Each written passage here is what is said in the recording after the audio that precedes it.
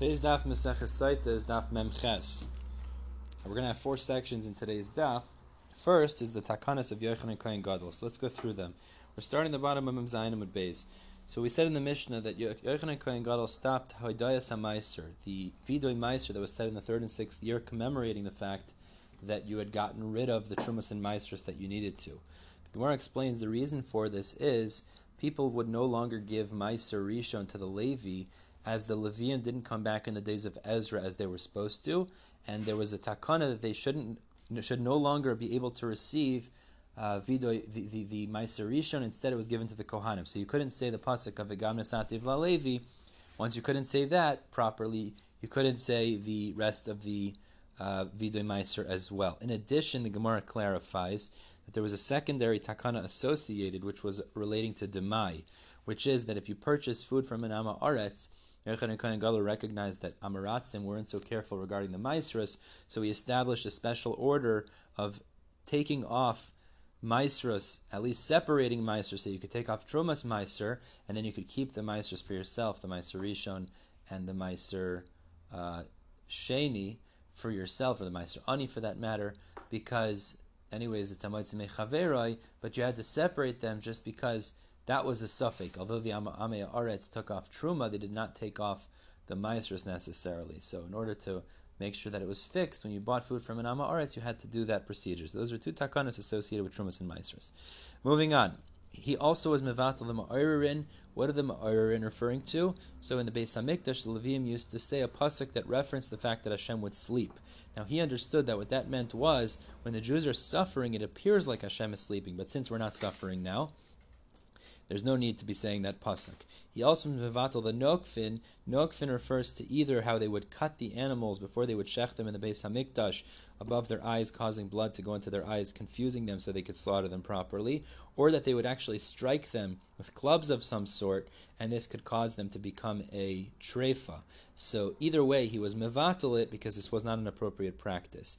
And the final 2 points here, he would also he stopped the blacksmiths from doing, even though it was permissible work on Chol HaMoed because it was davar ha'avet, something that would otherwise be lost, since the sound would travel far, people might think you're allowed to do work in general on Chol HaMoed, so he stopped that. And as we said, the point we said before, which was that you didn't have to ask about Demai because you assumed everybody took off the Trumas and Maisers as they should have, as he was Mesakin. When you buy from an Ama Aretz, you had to do this procedure to fix it up with certainty. Moving on to the second point. Now, the Mishnah here discusses when certain things were lost, we lost certain capacities to perform certain things. So one of those was when the Sanhedrin was nullified, Batal Shirmi Beis Hamikdash. So music in the party houses was stopped. Now we're going to skip the rest of the Mishnah. We'll speak it out as we go through it in the Gemara. But the Gemara explains, we see from the Psukim that there's a direct association between the Sanhedrin stopping and music in the party houses, and the Gemara talks here about the severity of listening to music these days, actually, that it's because of this destruction of the Sanhedrin, the Churban in general, it's not appropriate today to listen to music. It says that people that do listen to music, their ears should be uprooted, houses will be destroyed. There's a shade that actually will destroy the house. The Gemara goes on a bit of a tangent, but the point is that you're not supposed to. However, in line of labor that motivates the people to do work better, it is permitted, but just to listen to music like a weaver, for example, is not permitted. The Gemara says a Maisa where Rav Huna was mevatel zimra, music in this community, and Hashem clearly appreciated that, causing food to become very affordable. But then when they were mevatel the minhag, Rav Chizda was mezalzel in this minhag, so the things became very expensive. The Gemara continues and says that if men are singing and women are responding, it's pritzus, which is bad, but not as severe as if women are singing and men respond. That's like Eish B'na Oires. It's something that causes serious problems. And the Gemara finishes off this sugya by saying people that listen to music, that drink wine, that party with 4 types of instruments cause 5 types of punishments in this world, eventually ending up in Gehenim. Alright, that's the severity of music today. After the Chorban, we have to commemorate it by not listening to music. Certainly there's a lot to talk about, but let's continue. The next point the Mishnah had told us was that when the Nevi'im passed away, the early Nevi'im passed away, there was no longer Urim. Now initially the Gemara thinks that means in the days of David, Shmuel, and Shlomo. But The Gemara refutes this, and it shows that there was clearly Urim Tumim in their days. So rather what it refers to is in the days of Chagi, Zechariah, Malachi were the latter ones. So until their days, though, there was Urim Tumim.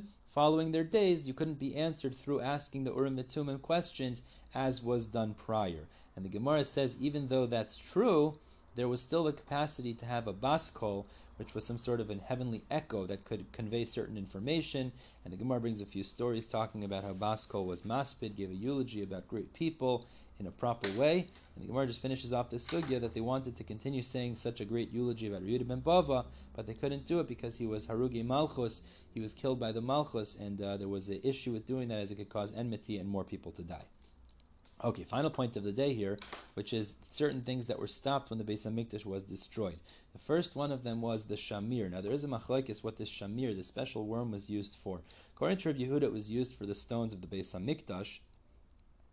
According to Rabbi Nechemia, it wasn't used for that. Rather, it was used for the stones of the ephod and the choshen. That's what this shamir was used to carve out, not the stones of the Beis Hamikdash necessarily. The Gemara talks a little bit about how they stored this shamir, special situation. Certain other things that were lost when the Beis Hamikdash was destroyed is some fine silks, white glass, iron chariots, all kinds of things that also yayin karush, this congealed sort of wine, which was very high quality apparently. And the Mishnah told us also naifes tzufim. So there's three shittas here what naifes tzufim refers to. Either it's a very finely sifted flour. Levi learns that it was this bracha that the loaves of bread would puff up so much in the oven that they would touch each other. And Rabbi Shua ben Levi says that it refers to a special type of honey that comes from the mountains. They lost that when the Beis Hamikdash was destroyed. Okay, using this, the Gemara goes on a little bit of a tangent now and discusses honey in different areas of discussion, which are not directly related to our sugya. Let's move on. The Mishnah had told us that when the Beis Hamikdash was destroyed, Pasku Anshe Amana. So the Gemara understands what does it mean men of faith died. It means people that have money today, and yet they're concerned about tomorrow. And the Gemara says, according to the pasuk in Zechariah, Ki mi baz liyom takanos, one pshat in the pasuk would be is that tzaddikim in the future are going to lose their portion, a certain portion in the next world, because they don't have faith in Hashem that will provide for them the next day. The alternative pshat in that pasuk is, as we turn to Mem Tesem Aleph, that when Rishayim's children pass away in this world, those children are going to cause that the judgment of their parents in the next world is not going to occur, essentially. Why? Because they're going to say if they already suffered by having us die, they shouldn't also suffer in the next world in another significant way. So it's going to tear up the Gezar Din of their parents by the fact that they're dying. That already pays them for the Averos that they've done. We're stopping the top of Mentesim Aleph. As Hashem, tomorrow we're going to finish the Masechta. Everybody have a great day.